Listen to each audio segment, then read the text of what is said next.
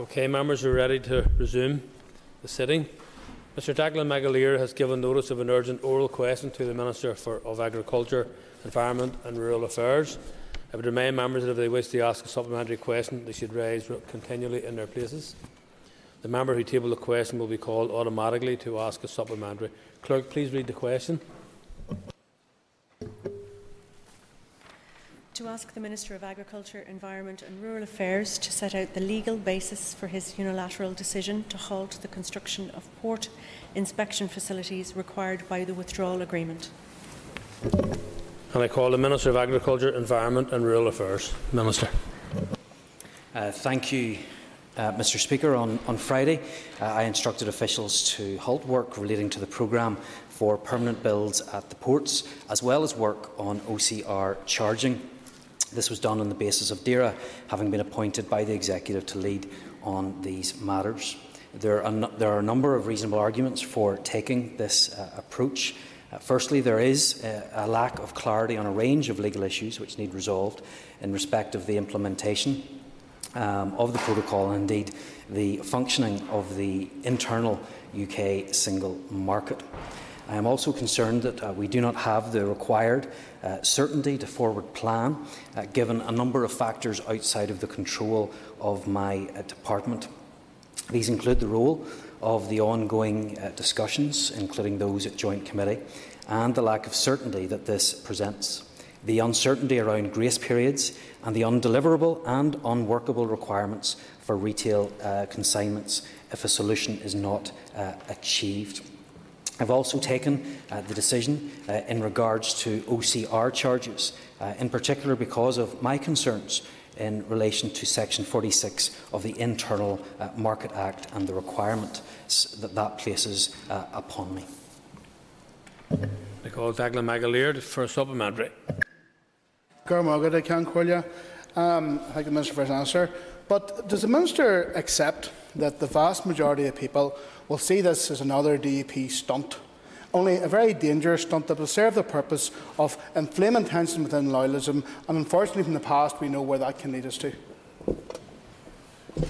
Well, my concern, Mr Speaker, is for the people of Northern Ireland, and my concern is about public money being spent, and my concern is making sure that we have what we need in place so that we can serve the constituents here that we all represent.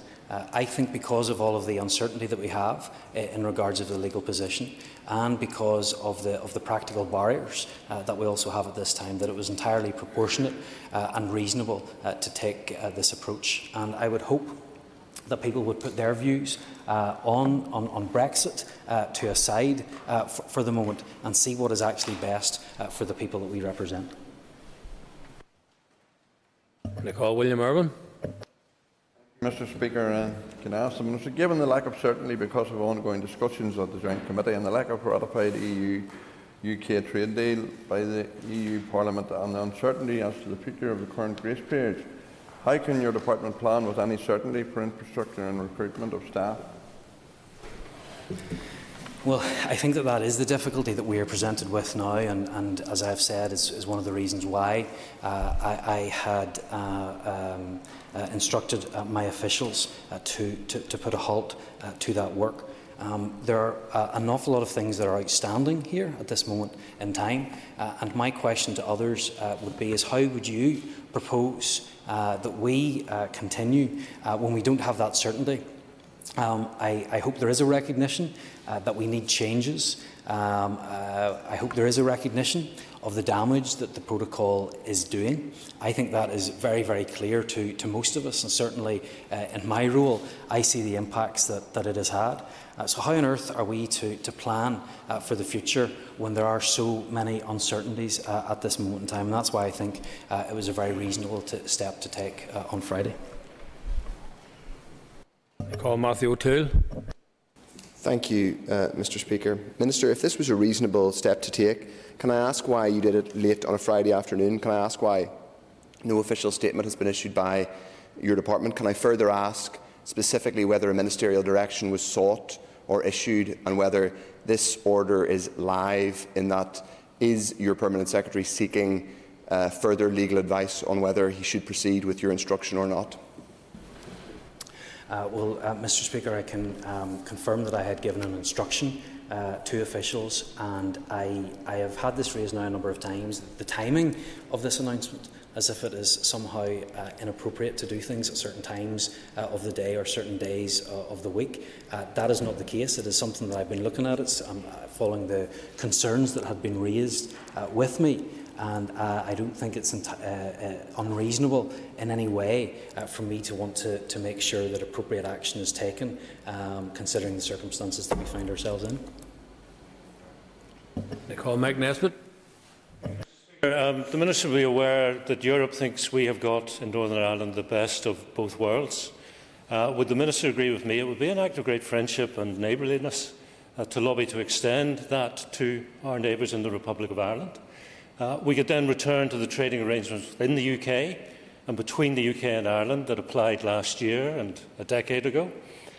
And then the checks would not be at our ports and airports over goods that may or may not end up in the EU, but at the Republic's ports and airports over goods that are definitely heading to continental Europe.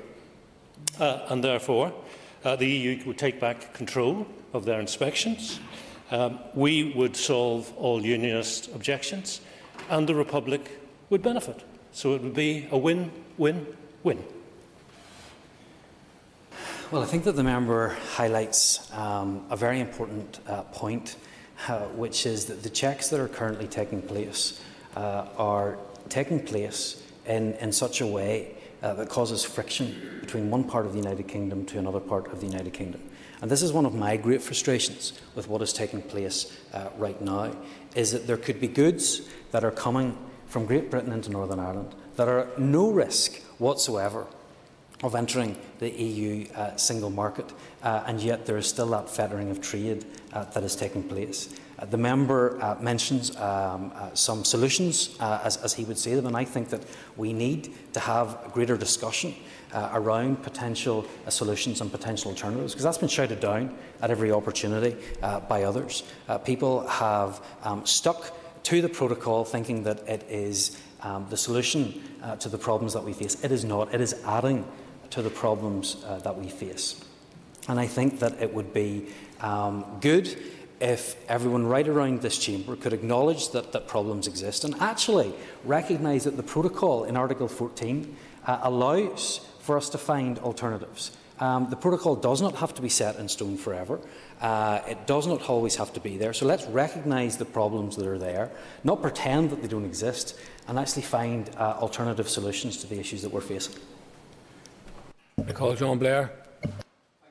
Mr. Speaker, can I ask the Minister what discussions or consultations took place between himself and the business or sector representative groups relating directly to the decision he took in relation to the ceasing of the construction of necessary infrastructure at ports, and whether he believes he has any support whatsoever from those sectors in the decision he took?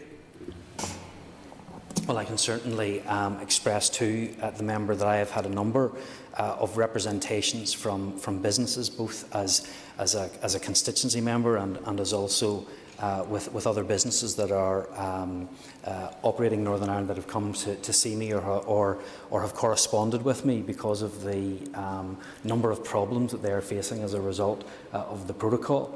And in fact, members from this side of the House have got in contact with me as well and have expressed to me the problems that they are facing and that companies in their constituencies are facing as well. And I think it's disappointing that other members across this House refuse to even recognise that problems exist and that we need an alternative to what is going on right now.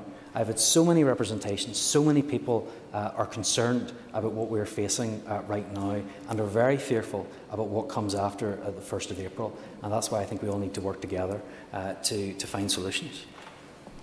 Claire Bailey.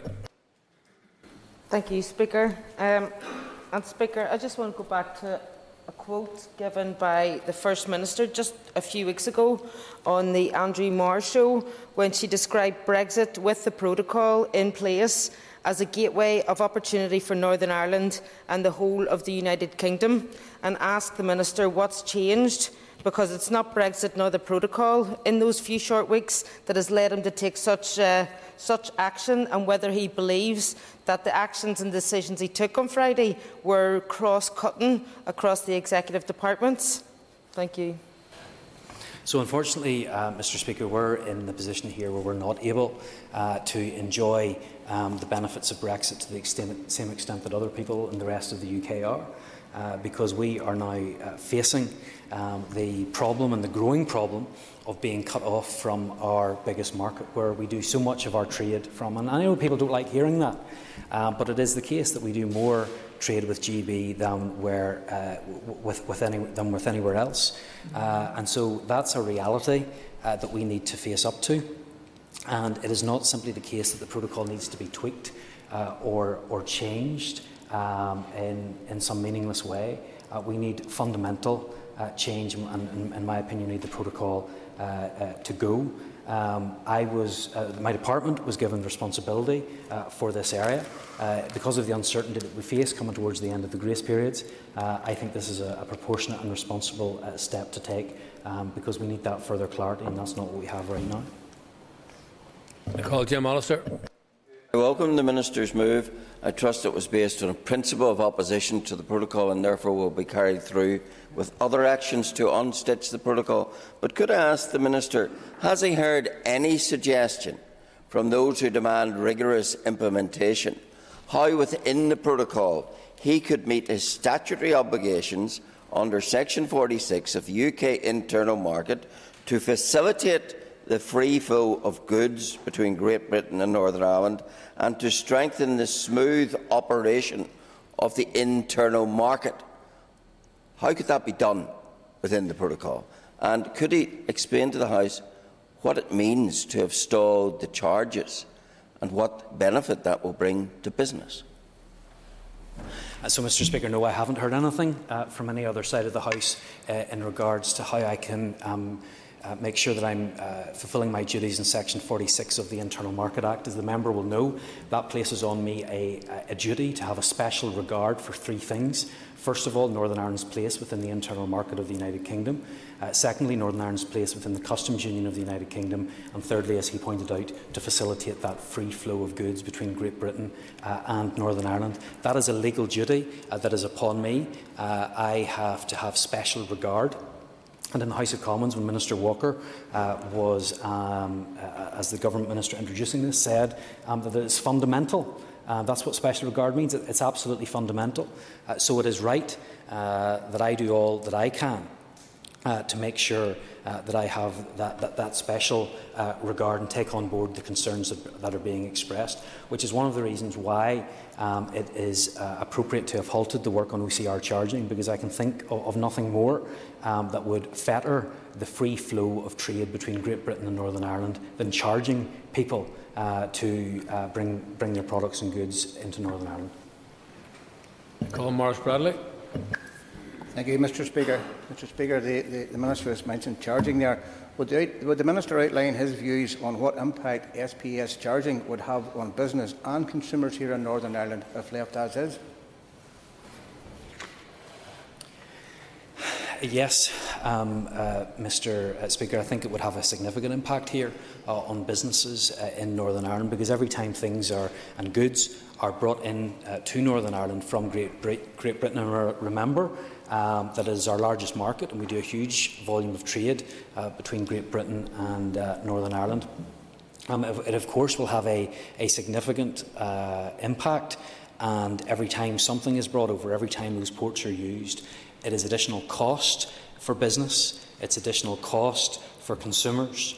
And the other outworking of that, of course, is that we could end up in the position, and this was highlighted in one of our local papers last week, where I think it was 64% of retailers in GB are now reconsidering whether or not they want to continue to bring items from Great Britain into Northern Ireland. That could then very heavily impact on trade here and put a further burden on costs and on consumer choice. And in that regard, I need to make sure that I'm fulfilling my duties under Section 46 of the Internal Market Act, and that will require very close consideration of these matters. Philip McGuigan. Call Philip McGuigan.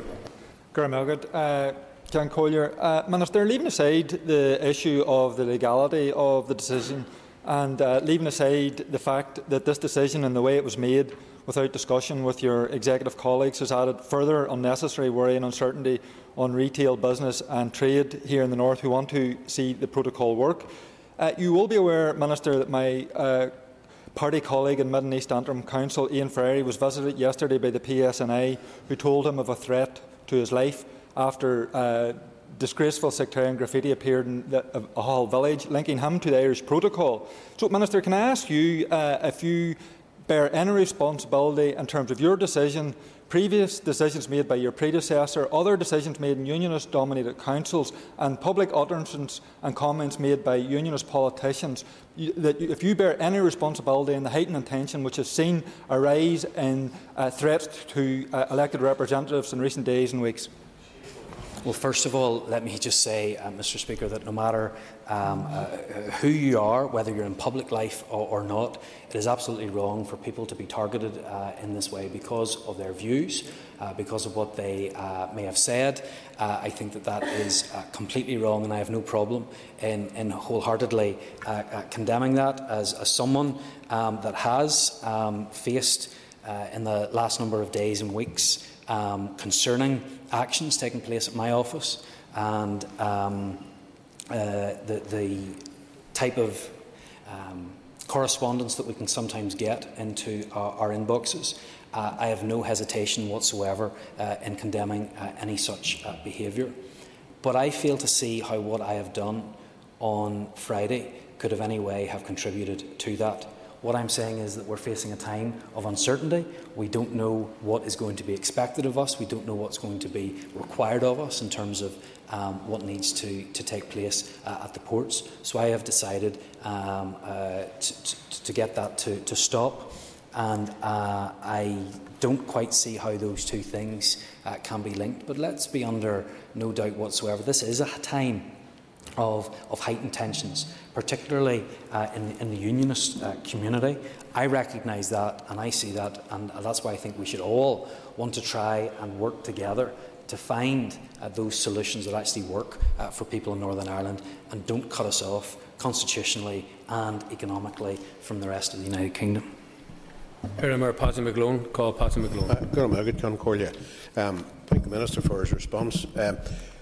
Can the Minister advise he will be aware of contractual liabilities and commitments in regard to this project and indeed others? Can the Minister advise and clarify us, has the project now been cancelled or has it been delayed, and has he taken any advice around the legal or financial liabilities associated with either cancellation or delay in the project? Because there is a contract and the Department is contractually bound to that contract. Well, at this stage, Mr. Speaker, what I have sought to do is get further clarity. We don't know what is going to be expected of us, or we don't know what is going to be required. But what I am very sure that I want to do is to make sure that we are keeping value for money and the public purse at the top of the agenda, and making sure that we can do everything that we can to protect the public purse. I call Rosemary Barton. Thank you. Minister, you spoke about the uncertainty in forward planning. What comfort can you give? We're coming into a busy time of the year for moving of agricultural stock back and forth between GB and GB into Northern Ireland. Can you give us reassurance that there will be no hold-ups in relation to that? Mr.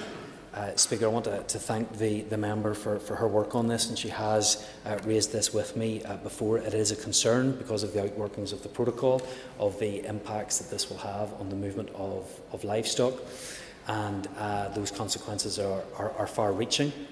That's why I think we need to find a better solution than what we have here at the minute, and I'll certainly do all that I can to push the EU and the UK so that we find ourselves in a better position than we currently are. I call Stuart Dixon. Minister, business thrives on certainty, and you told this House a few moments ago that you'd had discussions with various businesses and business organisations. Can you name for us, Minister, those business organisations in Northern Ireland that told you that the best course of action you could take would be to stop the building and to stop the recruitment of employees? Well, Mr. Speaker, I've had a number of conversations with various businesses, and of course it would be inappropriate for me to name at this stage without their permission who I have met with. But I'm convinced that this was the right course of action for me to take, because the member is absolutely right at what he said at the start. That businesses want certainty, and that's something that we don't have at the minute. Look, Mr. O'Toole and Mr. Dixon might not like the answers that I have given, but these are the actions that I have taken because I believe this is in the best interests of Northern Ireland to get the certainty that we required. And here's part of the problem, Mr. Speaker, because we have protocol zealots who want the rigorous implementation of the protocol at all costs. It doesn't matter if there's an alternative that's better for Northern Ireland. It doesn't matter if we can find an easier way of doing things that impact less on the people of Northern Ireland. Their concern is for the protocol and the protocol alone. Call Harry Harvey. Thank you very much, Mr. Speaker. Would the Minister outline what role his department has in ensuring the free flow of goods between GB and NI? I thank the member for his question, and I think I would refer back to the previous answer that I gave to Mr. Allister. There is, under the Internal Market Act, Section 46, which is a requirement on me to have that special regard for Northern Ireland's place within the internal market, within the customs union, and of course to facilitate that trade between Great Britain and Northern Ireland. So that is a responsibility that is on me. However, it's not only a responsibility that is on me, Mr. Speaker, it's also a responsibility on the other devolved administrations, on ministers in Scotland, on ministers in Wales, and indeed all UK government ministers. And I have been in correspondence with George Eustace and my counterparts in Wales and Scotland, asking them what action they are taking to ensure that they fulfil their obligations under Section 46 of the Internal Market Act. However, I think that there is also a responsibility not just on us within the UK, but the EU and the UK in the protocol have said that the measures that they take should impact upon the lives of people in Northern Ireland as little as possible.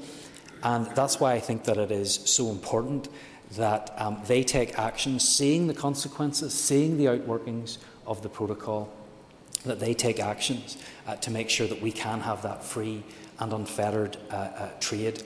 And if there is a diversion of trade, that is a problem, and it shows that the protocol is not working because of course, diversion of trade is a reason under Article 16 for unilateral action to be taken.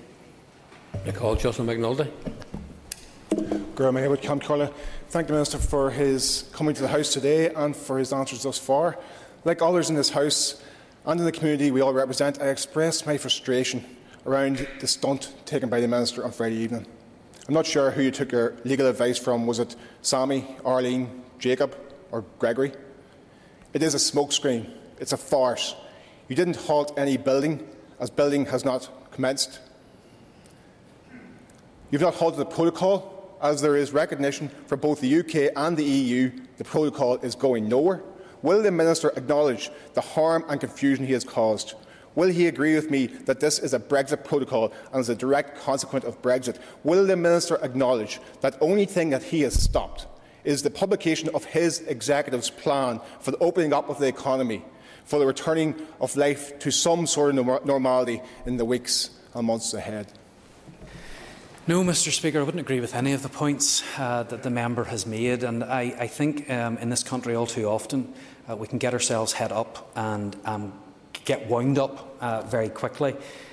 no action that I have taken on Friday has in any way held up or contributed to a slowing down of the pathway to recovery document.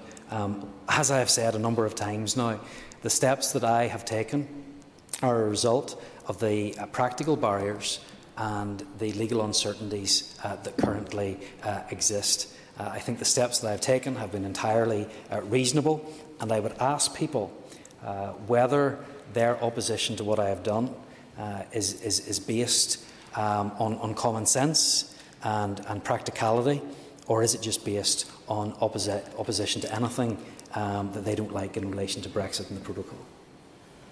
I call Roy Beggs. Thank you, Mr. Speaker.